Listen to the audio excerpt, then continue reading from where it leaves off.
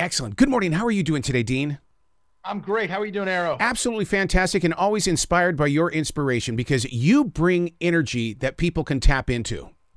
Well, I appreciate that. I'm not a life sucker. I try to help give life. You know, there's those people who are around you that you're like, man, I get around this person and I just feel zapped for energy. I know some people like that, and try to avoid that because that's a downer. I'd much rather go with the positive. You know, I'll tell you what, I've talked about that so many times on iHeartRadio about don't be a taker. You know, share with people, but don't be a taker. 100%. I know some people and they call and I'm like, oh, every time it's a take. Yeah. Every time it's a take. You don't want to answer that call anymore. Yep. This new movie, Paul's Promise. I got to tell you, the first time that I heard of it, when I hear the name Paul, right away I'm thinking of Paul in the Bible, and Paul is my hero in that Bible. Yes. Well, this Paul would not be your hero at first. Right. This film takes place in the during the civil rights movement in the 1960s in the South and in Arkansas. And you know, growing up, Paul, a little white kid, his best friend was Jimmy Lipkin, a little black kid. They grew up together. They were best friends. They didn't see color. They didn't realize they were different colors or anything like that. They were just best friends. And Paul's mom was great with Jimmy, and they were lovely. But it's Paul's father sort of wouldn't allow it. He was very racist, and he wouldn't allow him to be friends, and basically taught Paul racism. And that's the thing is, none of us are born racist. You're born, you know, tabula rasa, blank slate, and any behavior like that has to be taught. So it can also be untaught. And this is the story of Paul being untaught in a sense. He becomes basically what his father was, a poor husband, a poor parent, a poor son, and he's a good firefighter, and I play his fire captain. Yeah. And we ends up in a fire at the adult Jimmy's house, and he tries to thank Paul and say hi to your mama for me. I hope she's well. And the other firefighter's like, well, you know this guy because he's black. And then he's like, no, I don't know him, and he doesn't know me. You know, so it's the kind of thing where the society gets in the way. And I think that's why Paul becomes his father, becomes that poor person, because it eats at him. And eventually his mother is very, very ill, and she asks him to go and pray. She was very non-racist and always try to teach him the right way to do things. But she asked him to go to church and you know, do a prayer list for her.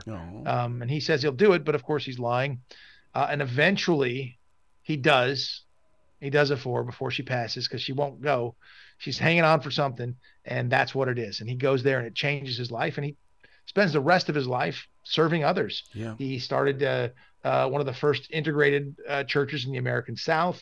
He started a thing called Friendly Chapel, an organization called Flame, feeding and loving all men equally. And he spent the rest of his life taking care of others and serving others. So it's pretty amazing. And that organization and those places exist today, and they're still helping people 24 hours a day, you know, 365 days a year. Wow. Those moments when, because I am here in the South, those moments where you do bump into somebody that you know, and they won't, you know, say hello to you and stuff like that. I mean, in a moment's notice, and I know it's God in my heart, I'll say, don't leave me hanging. Don't leave me here with just a hello. You know, you saw me, and I'll call them out. That's great. My son's actually in school in North Carolina. Yeah. He goes to High Point University, so I'm out your way all the time. Well, I mean, this movie, Paul's Purpose, I mean, it even though it does take place in the 1950s and 60s, come on, Dean, it really is a portrait of today as well.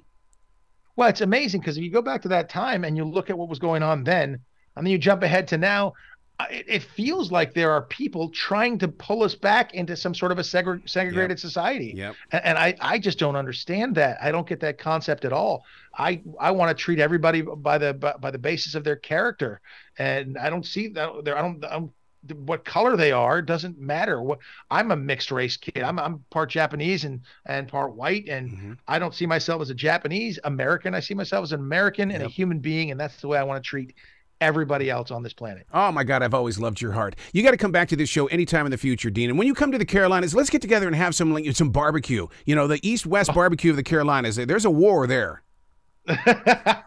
Perfect. I'll go and I'll just sample. All right. I'll sample away and say, so there's a war between the east and the west part of Carolina for which has got the best. Yeah, vinegar based or tomato based. And I like the vinegar, but I'm on the other side of the state where people are going, you can't like vinegar. You don't live on that side of the world.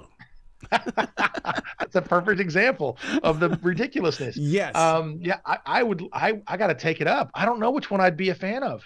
It's just delicious I'm stuff. in. I'll be an outside arbiter. Well, you be brilliant today, okay, sir? I appreciate it, Arrow. Thank you so much. And thank you for your energy. That's wonderful. Bye-bye.